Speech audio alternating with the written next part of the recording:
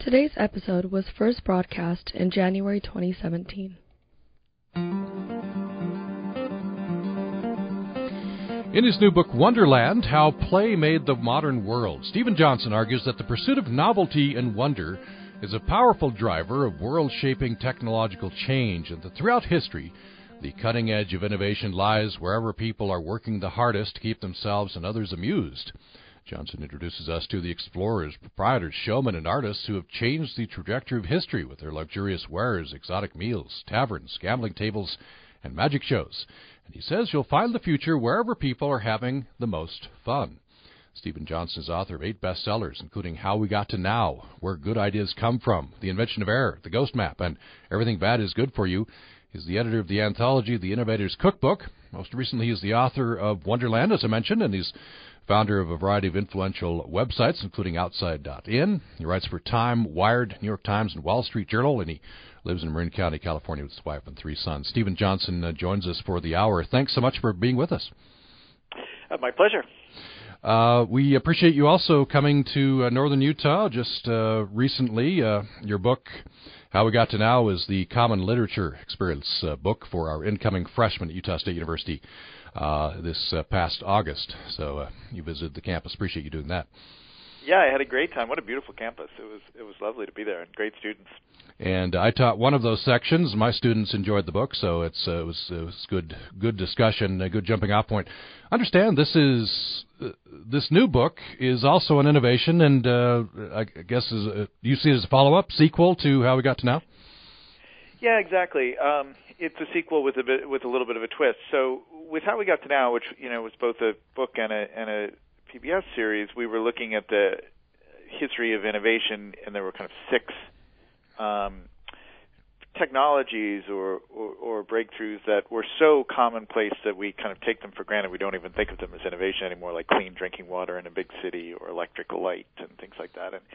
And the fun of that book and of that show was kind of tracing the history of these now familiar things and talking about the brilliant ideas that made them possible, and also the kind of unintended consequences of these breakthroughs over time. And that format was really a lot of fun, and there are just so many stories that you can tell historically about these different things. But I wanted with Wonderland to do something on top of that structure, which was to make an overarching argument about the forces driving historical change or driving progress, not just tell stories, the kind of secret history of these everyday objects. And so that's what Wonderland does. It takes the kind of the innovation history format of How We Got to Now, but adds this layer, which is, as you said in the introduction, is really about the tremendous impact of the kind of the playful imagination on our history, which I think we tend to underestimate and kind of dismiss for being frivolous or being childlike, but in fact it's a really important part of human culture. I wonder if you could tell us in brief the story. You begin the book with the Banu Musa and the Book of Ingenious Devices, which is fascinating. Yeah. Well, I mean, a big theme of the book, in addition to the theme of play, is how much play and delight are woven into the history of globalization. It's a very kind of global book in many ways, and it opens, as you suggest, with this place in Baghdad at the height of the Islamic Golden Age, more than 1,000 years ago, and there was an institution in Baghdad called the House of Wisdom, which is also a great name. And there were these 3 brothers who worked in the House of Wisdom, which was kind of a think tank and a engineering lab and a translation bureau. It was kind of a mix of different things. And these guys, the Banu Musa, came up with these brilliant engineering breakthroughs that were kind of diagrammed and illustrated in these books, like the Book of Ingenious Devices.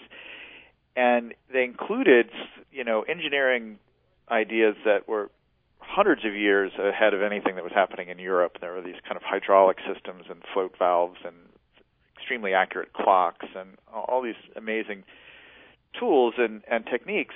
But if you look at the book that they produced and the beautiful illustrations of all these objects, they're all toys. They're all little, kind of automated animals, and there's an elephant clock, and there's a little peacock that gives you a piece of soap, or a little man who kind of hands you something, and they're musical instruments. I mean, none of them are actually doing anything really functional. They're all just amusements, but they contain inside them all these kind of radical engineering ideas. And so that really is the kind of setting the tone for the book, that sometimes in what looks like a toy ends up being this radical breakthrough. And you're right, just read this paragraph. There is a puzzle lurking in the genius of Banu Musa and Al-Jazari. How can it be that such advanced engineering expertise should be devoted to toys? The revolutionary ideas diagrammed in the pages of these ancient books would eventually transform the industrial world, but those ideas first came into being as playthings, illusions, as magic. You write elsewhere that you do give a tip of the cap to the old saying, necessity is the mother of invention. But you go on to say, if you do a paternity test of many of the world's most important ideas or institutions, you'll find invariably leisure and play were involved in the conception as well. I mean, one of the things that the Banu Musa also invented, and it was in a separate manuscript that was almost lost, actually, we just recovered it about 100 years ago, is they came up with a device they called the instrument that plays itself. And it basically was a kind of a music box. It could control an organ that could then control a little kind of robotic flute player, so you could make it look like this little kind of android was playing a flute. But what was so radical about this breakthrough was it was you could control it with what they called a pinned cylinder, a rotating cylinder with little pins, like in a music box, that each pin corresponded to the notes you wanted it to play. And what the Banu Musa came up with, which was the truly radical new idea, is that you could take out the cylinder and create a new one with different pins corresponding to different notes, and you could basically swap it back in, and the instrument would play a completely different song. And this was really the birth of the whole idea of programmability, that you had a machine that was designed, that was kind of open-ended in its design, and by creating a different kind of code, you could give it new instructions to behave in a different way. And that's really the beginning of the kind of distinction between hardware and software that is obviously so essential now in the digital age. But it came into the world as a kind of a musical device, basically, as a toy that would just entertain us. It didn't seem like such a profound idea, but it actually had the seeds of something that really changed the world. So the player piano, that actually involves programming, right? As we think of it today, it's programming. Yeah, turns out there's a really interesting, rich, kind of two-way connection between music and computers. I think, and the reason for that is kind of an interesting thing to puzzle over. I think it's because music is so mathematical and can be kind of converted into notation, which is a kind of code, and then you can use that code to control machines. But if you think about it today, just calculate in your head how many experiences we have in our lives where some form of entertainment is, whether it's a movie or a podcast, a radio program, or a digital book, or whatever it is translated into some kind of code, digital code, and then we load it onto a device, and then that code is translated back into a form so that we can enjoy the movie or the song or whatever it is, right? That is all of modern entertainment. Involves that kind of encoding and decoding process. And the first way in which that kind of entered our lives was really, in terms of popular culture, was the player piano. People would get these, automated pianos in their homes or in a bar or in a restaurant or so on, and you would buy music encoded in punched paper rolls instead of a pinned cylinder like the Baghdad brothers had done. And you would pay for this encoded music, and you would put it into the machine, and then the machine would play for you. And that was really the first time we started to think of, in a sense, a kind of software as being something that you would purchase and then enjoy in the kind of privacy of your own home. In fact, growing up, we had a neighbor with a player piano, and I found it so cool. It was interesting. It was music, but it was also a sense of wonder, right? A sense of how is that working? So it was a kind of a double delight. One of the recurring themes of the book is the delight we experience when machines kind of come to life in some fashion, right? That's what the Banu Musa were doing. That's what the famous automatons of the 18th century, where people created these lifelike animals or humans who could could behave in these kind of eerie, animated way. Seemingly, even though they were a machine, they seemed to have a kind of life to them. And a player piano has that kind of thing. It almost looks like like a ghost is playing the piano. The keys actually move as it's being played by this kind of paper roll. And it's funny, actually, if you've seen the HBO show Westworld that aired earlier this year, they have a whole. Of course, it's all about basically robots that are passing for humans, and the whole opening sequence of it is all about player piano. So this whole elaborate player piano kind of theme, because of course it's set in the Old West. And when I saw that credit sequence and the book was just about to come out, I thought, oh my God, like I'm completely in sync with the zeitgeist here. If HBO shows are talking about the same issues. You can't plan that. I wonder, you talk about how if you go back in the archaeological record way back, there are examples of purely decorative tool making. Bone flutes among the oldest known artifacts. This is a human impulse, isn't it? Fun, wonder, delight, trying to amaze one another. Yeah, human is a really important word to use there, because if you go back and look at the earliest kind of technology devised by humans, you would expect to find things like weapons, projectiles of some sort, or sewing tools to, help you create clothes that would keep you warm in the winter. Those are the kind of necessity as a mother of invention, things we need to find food, we need to stay warm in the winter. These are the things we need, so we better invent things. But at the exact same period in our early, kind of Paleolithic history, you see, for instance, jewelry. There's evidence of kind of necklaces and other forms of purely decorative garments that are at least 80,000 years old. And there's evidence of musical instruments that are about that old. We certainly know that there were these bone flutes that are at least 45,000 years old, and maybe even earlier. So I think that it's worth it just to think about it for a second. You're sitting there, you're a early human or maybe a Neanderthal 45,000 years ago, and you've mastered fire. You've invented some basic tools for sewing and for hunting and a few other things like that. There's a whole world of technology left to invent. What are you going to prioritize, right? What are you going to do next? And what they seem to have decided to do is to invent flutes, which just seems like, in a way, on some level, a preposterous waste of time. It doesn't do anything functional. It just makes an interesting sound. It just creates interesting kind of patterns in sound waves that resonate in your ears in a kind of surprising way.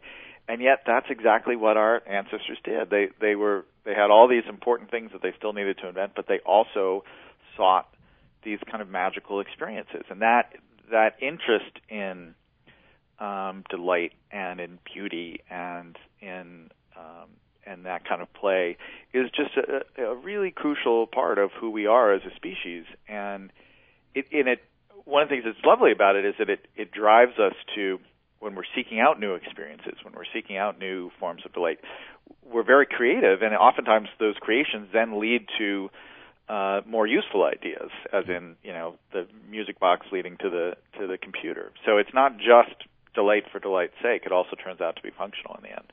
I was going to ask you what is that crucial connection to innovation, and is it that creativity? We're working in a creative space when we're having fun. Yes, I think it's two things. So the first is when you're in. I mean, there's a lot of interesting kind of psychology on this. When you're in that kind of playful state, you have almost by definition a kind of openness to new experiences. So you're making new connections. You're not narrowly focused on something. You're making new links of association. And the other thing is that so much of it is predicated on surprise, right?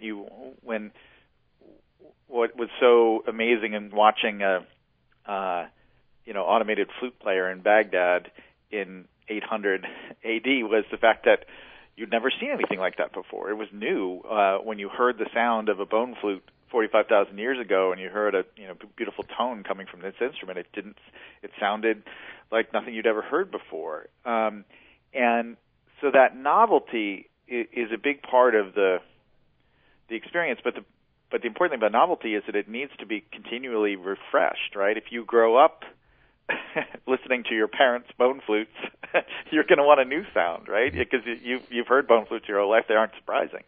And so when we seek out surprising, delightful experiences, there's a kind of by definition, there's a kind of an expansion. You're always looking for new surprises, and so that forces you to make new discoveries or invent new kinds of instruments. I mean, just look at there's a whole chapter in the book on the history of musical instruments. Just think of by say 1600, when the first orchestras are officially kind of coming together. Just think of the number of musical instruments that had been invented by that point. And we've spent all this time into it with very advanced engineering and material science and kind of proto-physics, trying to make interesting new sounds. And that part of our history is a great part of kind of the history of culture, is the invention of all these different instruments.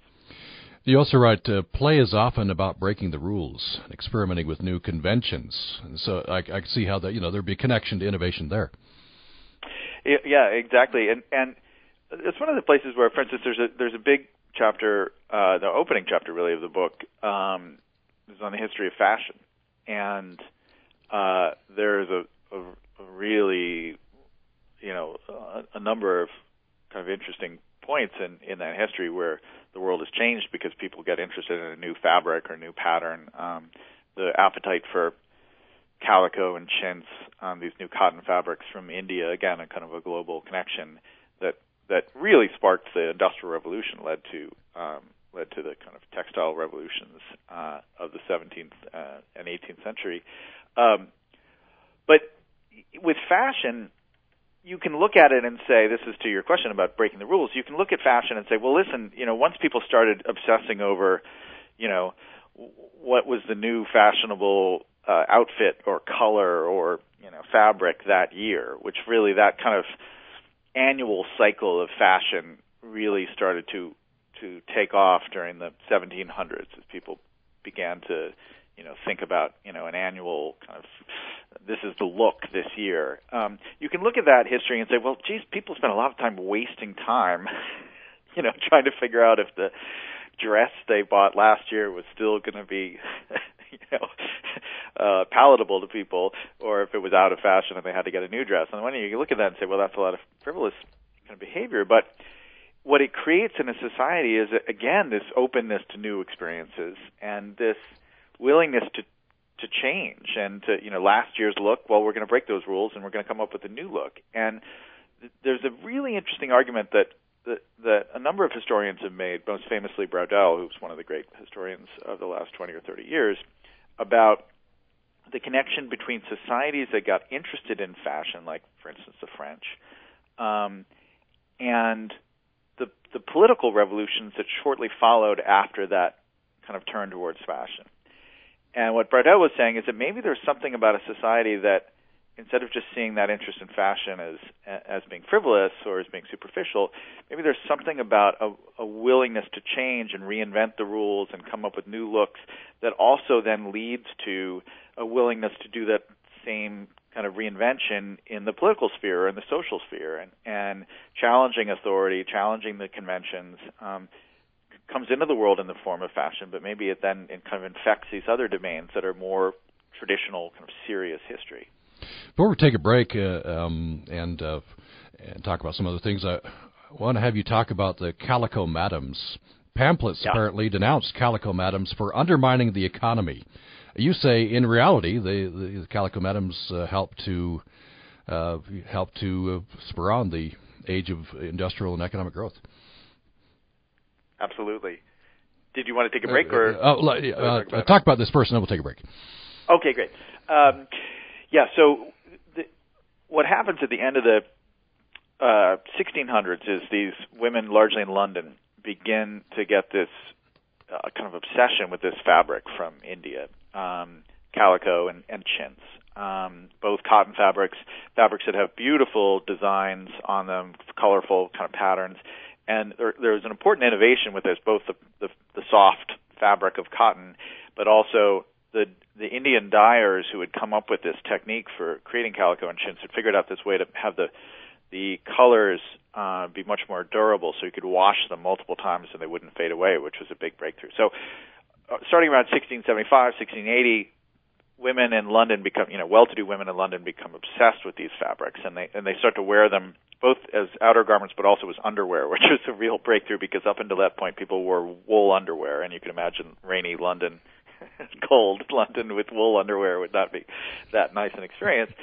And this craze for cotton develops. The East India Company makes a vast fortune importing these fabrics, and a huge trade imbalance opens up with India.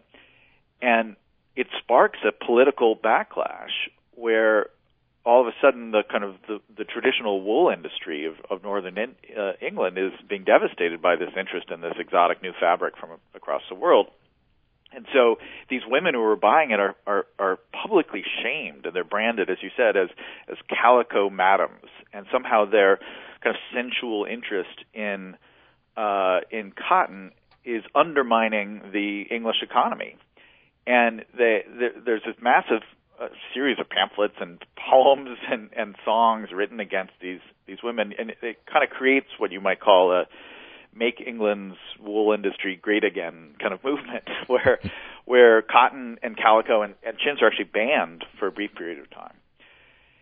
But at the same time, in the midst of this kind of backlash, a different group of people start to say, well, wait a second, what if we could actually use some of our technological ingenuity to create new steam-powered machines that could actually manufacture these fabrics here in England? And that is literally the birth of the Industrial Revolution. I mean, that was what those first generation machines were really used to produce is textiles like cotton. And so what had seemed like just this kind of frivolous interest in fashion and a fabric, and then turned into this kind of political backlash, ended up again being the seed to arguably, certainly at that point, the most important technological revolution of all time.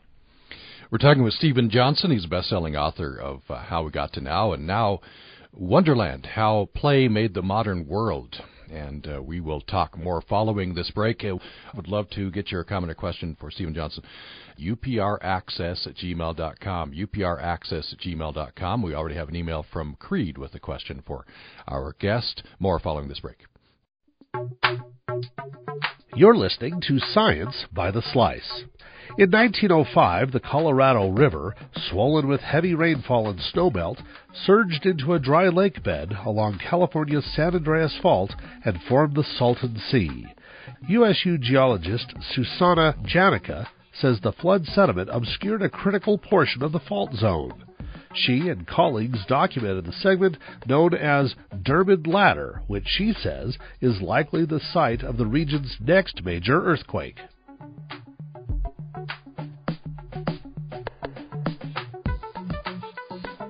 This segment of Science by the Slice is brought to you by the USU College of Science, offering degree programs in mathematics and varied scientific disciplines. Details at usu.edu/science.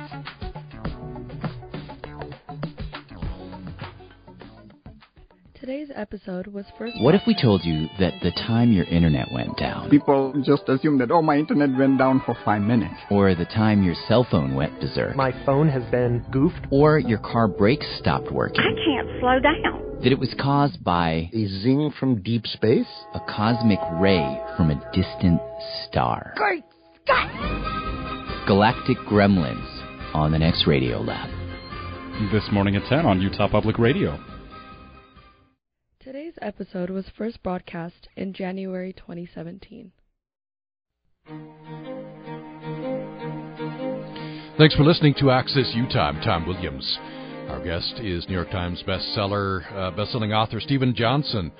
He's author of such bestsellers as How We Got to Now, Where Good Ideas Come From, The Invention of Error, The Ghost Map, Everything Bad is Good for You. He's the editor of the anthology The Innovator's Cookbook. The latest book is Wonderland, How Play Made the Modern World. And he says you'll find the future wherever people are having the most fun.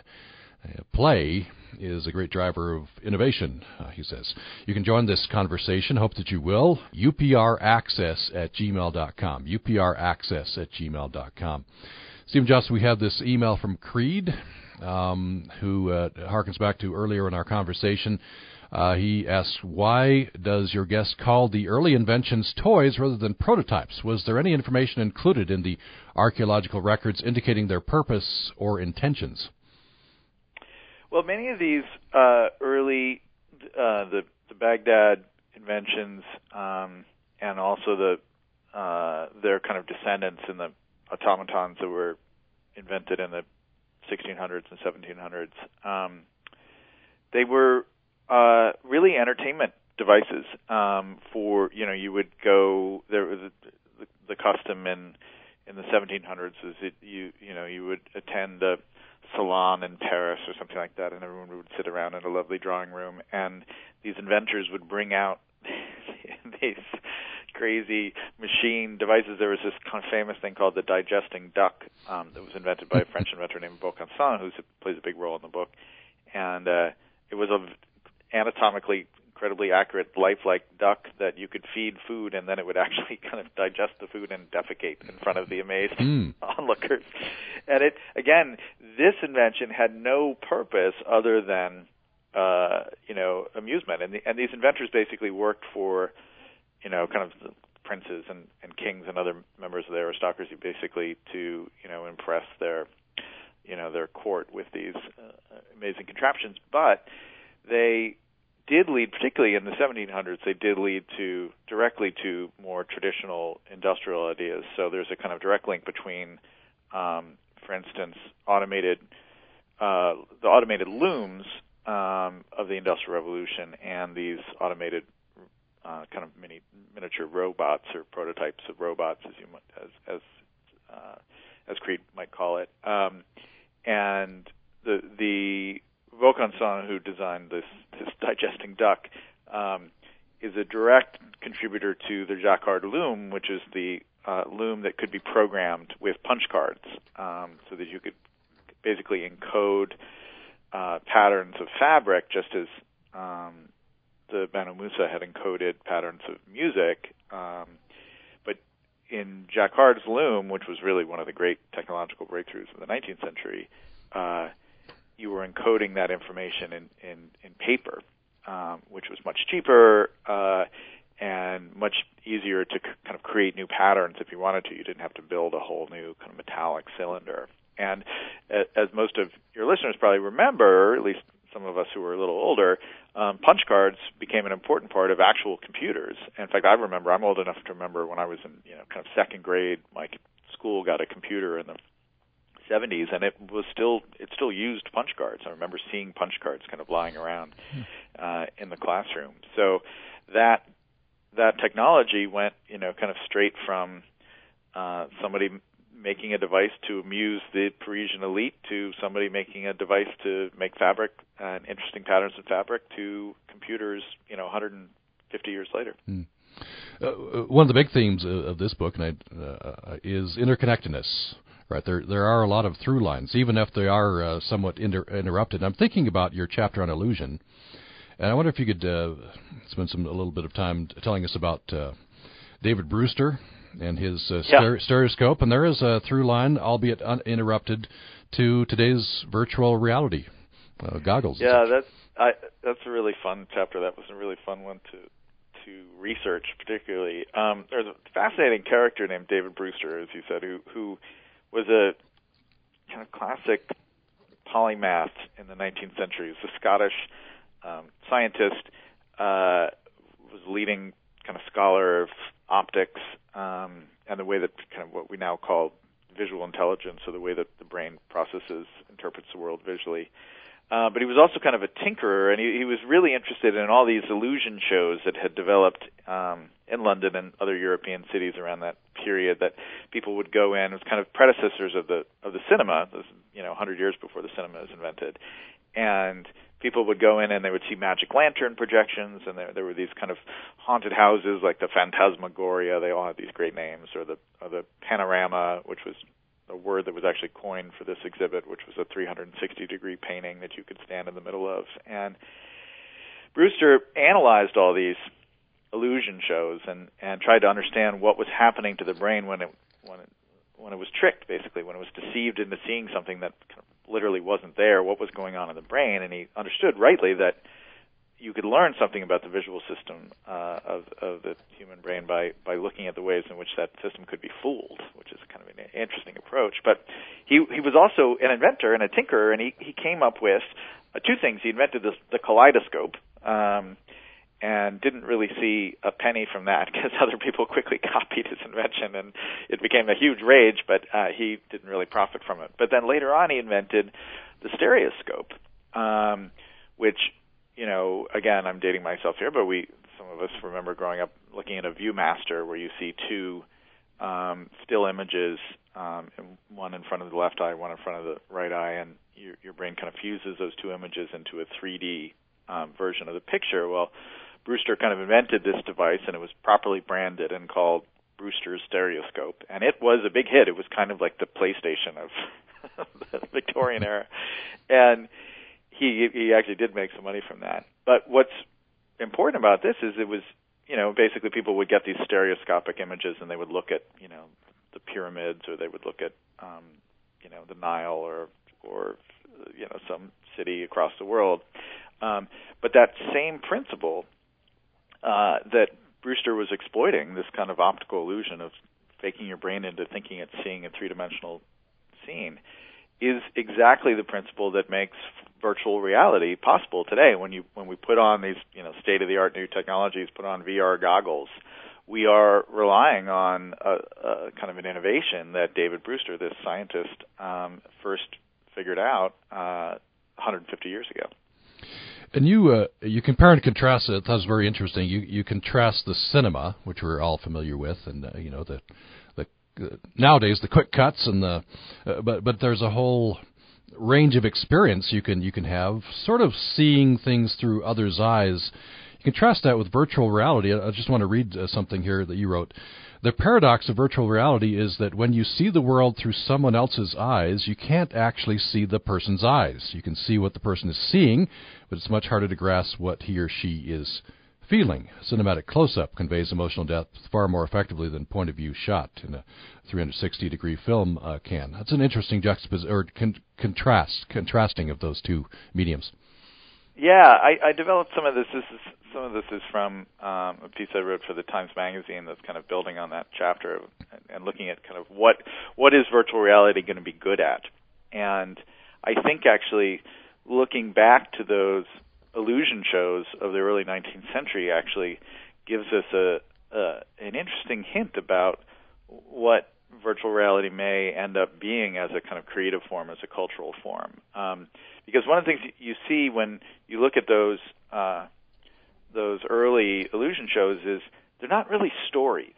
They're not really about characters and following a character through their quest or their romantic struggles or their, you know, battles or their investigation of a mystery or whatever, you know, all the kind of conventions that we think of when we think about storytelling, and particularly storytelling in movies. The illusion shows were much more about being immersed in a space and dropping yourself into a world, and whether it was kind of a haunted house or whether it was a panorama simulation of a rooftop view of London, or they would sometimes recreate military battles and some of these things with special effects. And it wasn't so much about following a plot and following characters as it was about being in an interesting environment and just hanging out in that environment. And I think that's, you know, when people are thinking about what VR is going to be good at, and they think about how do we tell a great story like a great Hollywood movie tells a great story, I think maybe the people have it wrong, and that in a way what we'll really enjoy about VR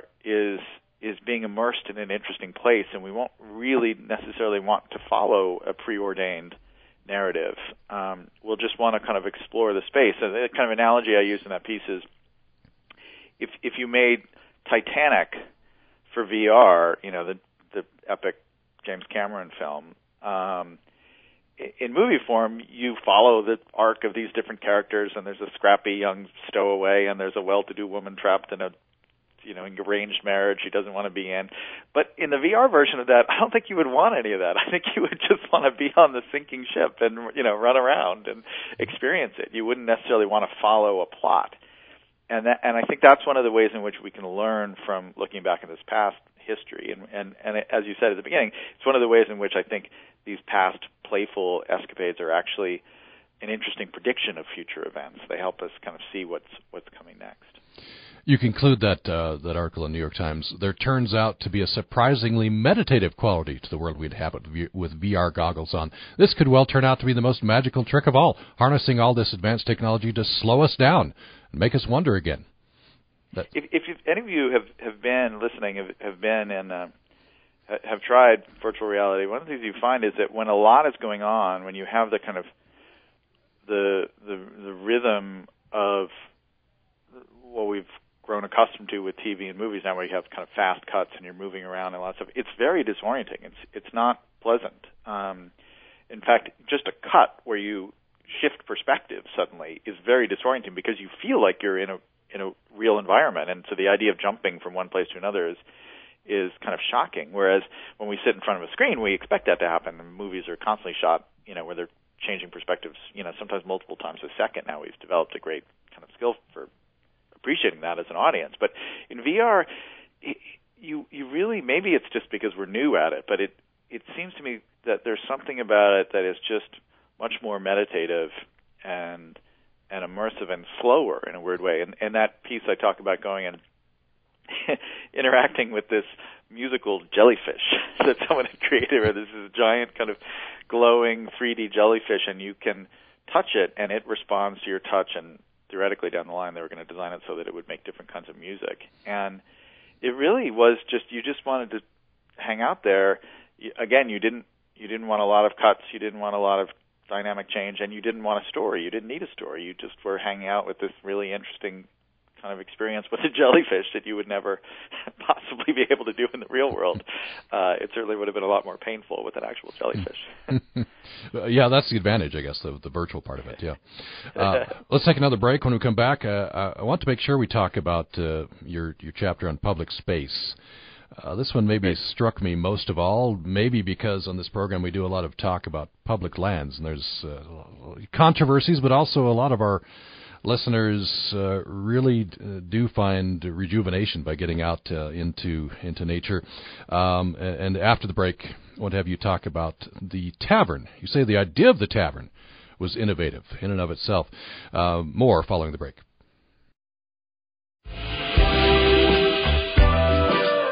This is Nick Porth with Utah Public Radio. Here's a few upcoming events from our community calendar happening in the next week.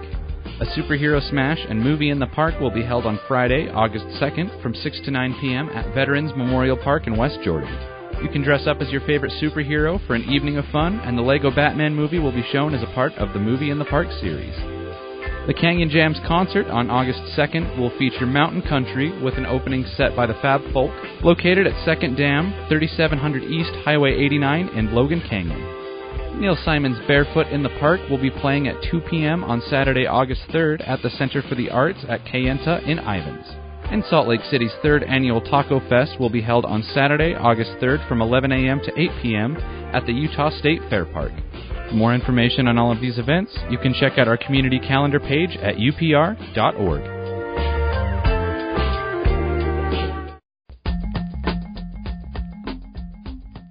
Five years later, working to reconcile the perpetrators and the victims of the genocide in Rwanda. The genocide was committed by the neighbors. It was a genocide of proximity. It was a genocide where people had killed their friends, people they knew well. I'm Sarah McConnell. Join me for With Good Reason. Tomorrow morning at 4 on Utah Public Radio. Today's episode was first broadcast in January 2017.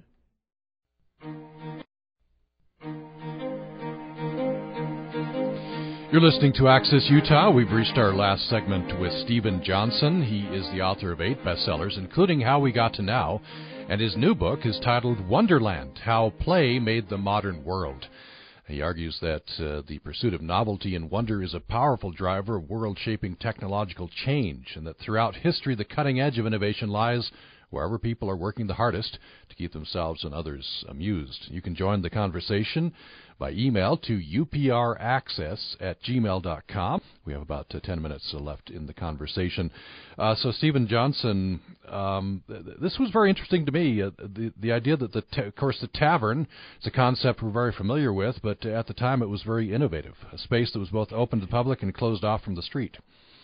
Yeah, I mean, the broader category here is just spaces, not just devices or toys or or instruments, but spaces designed explicitly for leisure and play. And now the world is filled with these spaces, but various kinds. But they had to be invented as well. And maybe the first one was the idea of the tavern, right? There was a space. It wasn't work. It wasn't home. It was a semi-public, semi-private space where you would go and have a drink and hang out with your friends or meet people. And it was a space specifically kind of designed for that. And taverns ended up, in addition to being an important part of the built environment of our towns and cities, they have a crucial political history to them. You cannot tell the story of the American Revolution without talking about the tavern culture of the colonial of the colonies. There, that the tavern was where big works like Common Sense and Declaration of Independence were read aloud. It's where people kind of networked and began to think about these kind of revolutionary sentiments. And the American Revolution almost certainly would have happened had taverns not been invented, but it would have required a different kind of information network and gathering place for those revolutionary ideas to circulate. What is it about the tavern then, the innovation of the idea of the tavern that led to, and you draw a line to LGBT and women's rights advances there? Yeah, just think about how important bars have been to gay rights movements over the years, from Stonewall and the Black Cat in Los Angeles. It was also an important part of that history. So there just seems to be a place where in a tavern, in part because of the alcohol, but in part because of the mix of people coming in who aren't necessarily people who you've met before. There's a bending or a pushing of kind of social boundaries that seems to be more likely to happen in tavern culture. And so new ways of organizing, new identities start to emerge in those kinds of spaces in ways that are much harder to have them emerge either in a home environment or in a work environment or even kind of the public environment of the kind of public square or the commons. There's something about a tavern that gives you a little bit of privacy that enables you to experiment with new ways of identifying yourself or building your political identity or social identity. So it's a big part of our history as well. There was another public space that was very influential. That's the coffee house. Tell me a bit about that. Well, I'm so obsessed with the history of coffee houses. I keep writing about them, and they've shown up in like 3 of my books, and they show up once again in Wonderland. But yeah, the coffee house really was particularly in England in the late 1600s, early 1700s. It was the seat of the Enlightenment. It was really where the British Enlightenment at least happened, and so many business ideas, scientific ideas, media notions, the whole idea of kind of magazines are created in coffee houses. The first kind of public museums were actually kind of came out of these little kind of curiosity displays that people would have in coffee houses in the 1700s. So it was a really, really important part of certainly British culture, particularly in that period. Tell me a bit about de Saussure. Is that how you pronounce his name? You say our modern sense of nature as a space to be enjoyed recreationally dates back to him. Well, this is a nice place to end up, given that we're talking in Utah. But one of these inventions that we rarely think about now because we take it for granted. But if you had gone back 300 years and asked people living in Europe, say, about nature, kind of raw, uncivilized nature, people really the idea of nature is something to be enjoyed and savored and appreciated kind of aesthetically or recreationally. Just was not something that people thought at that point. In fact, interestingly, and this is kind of funny to think about in terms of Utah, mountains were considered to be incredibly hideous and terrifying. Really? People taking carriages past the Alps in the early 1700s. People would ask to be blindfolded so that they wouldn't have to see these monstrous, structures off in the distance. And Saussure was one of the first people who kind of encouraged people to do. He was a mountain climber himself, and encouraged people to try and climb the Alps. He started encouraging people to think of nature as a space to enjoy, and this really took off. It took off with the romantic both painters and poets who wrote about the kind of sublime beauty of nature, and did paintings that celebrated that. And so by the middle of the 19th century, people start to think of nature as something that they can go to and enjoy. It's a space for their pleasure and their delight, and that leads to a changing relationship to nature and to the environment that kind of culminates in the creation of the first national parks like Yosemite and Yellowstone, and then many wonderful national state parks in places like Utah. And it came out of a different kind of innovation. It's not an invention, it's not a technology, but it's a new idea about how we should appreciate nature that was also just as important. We could conclude. We just have about 3 minutes left with your chapter on taste. You say spices enlarge the map of possible desires, which in turn enlarge the map of the world itself. So I want to start with this tidbit, which seems very modern. Medieval aristocrats apparently employed spicers. Tell me what spicers were. Yeah, a spicer is really, so, at this point, some of these spices like pepper, for instance, pepper at this point was worth, in some ways, its weight in gold. It was incredibly valuable, and the kind of in an aristocratic or royal court, you would have this role of the spicer, and the spicer was a person whose job it was to obtain and keep track of all the spices because they were so valuable. This was, an important asset that could be stolen theoretically, and it was, they had to be purchased and things like that. But they were also kind of a health guru because spices were considered to be they were really indistinguishable from medicine. Medicines were made up of spices, basically, and so the spicer would be there to make sure that your house was stocked with spices, the spices were protected, but also they would advise their employers on which spices were going to help them with their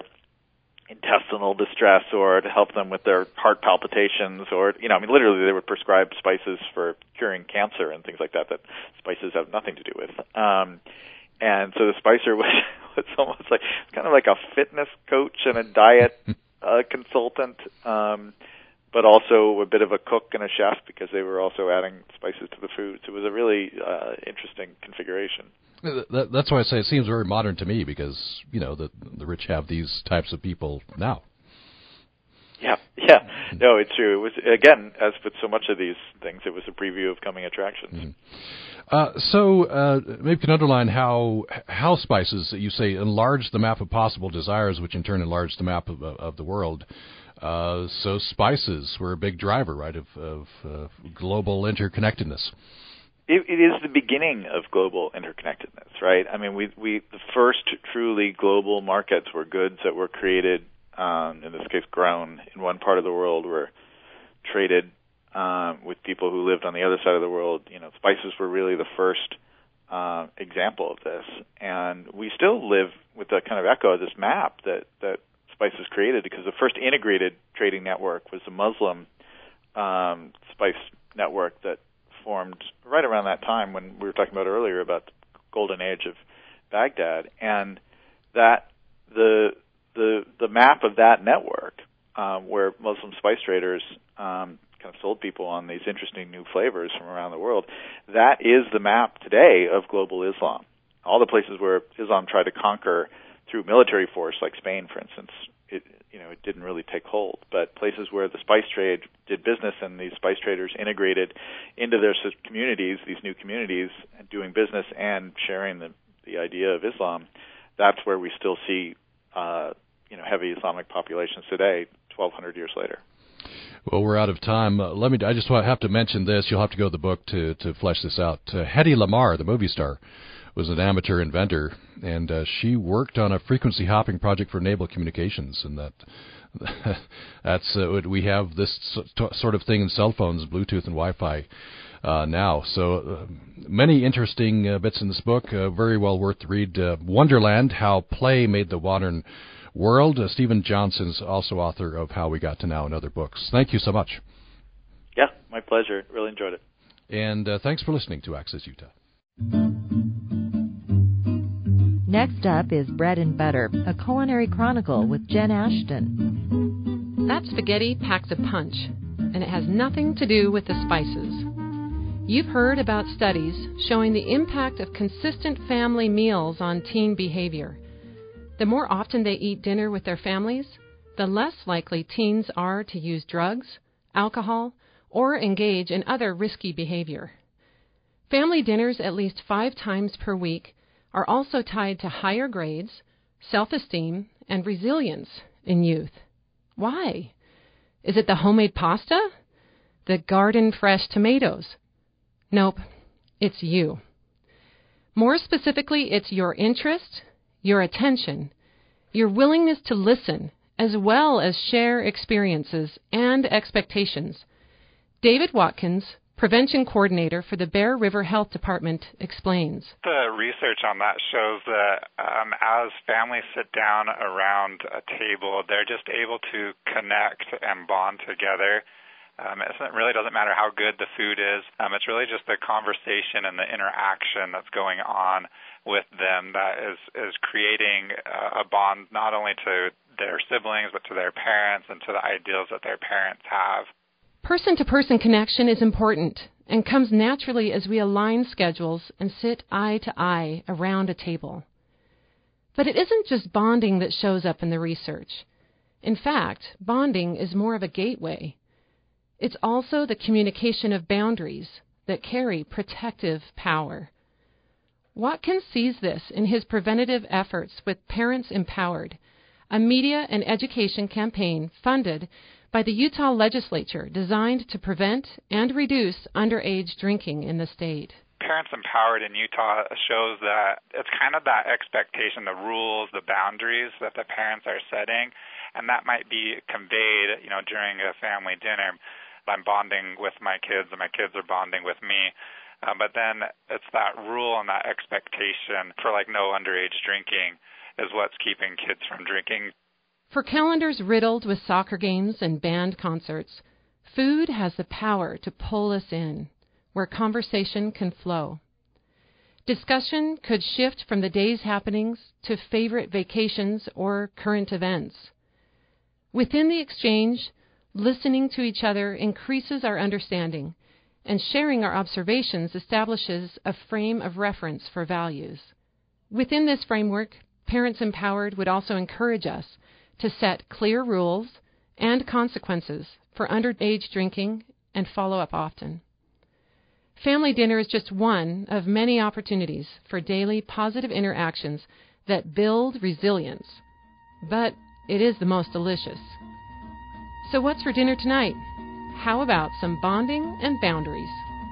This is Jen Ashton for Bread and Butter.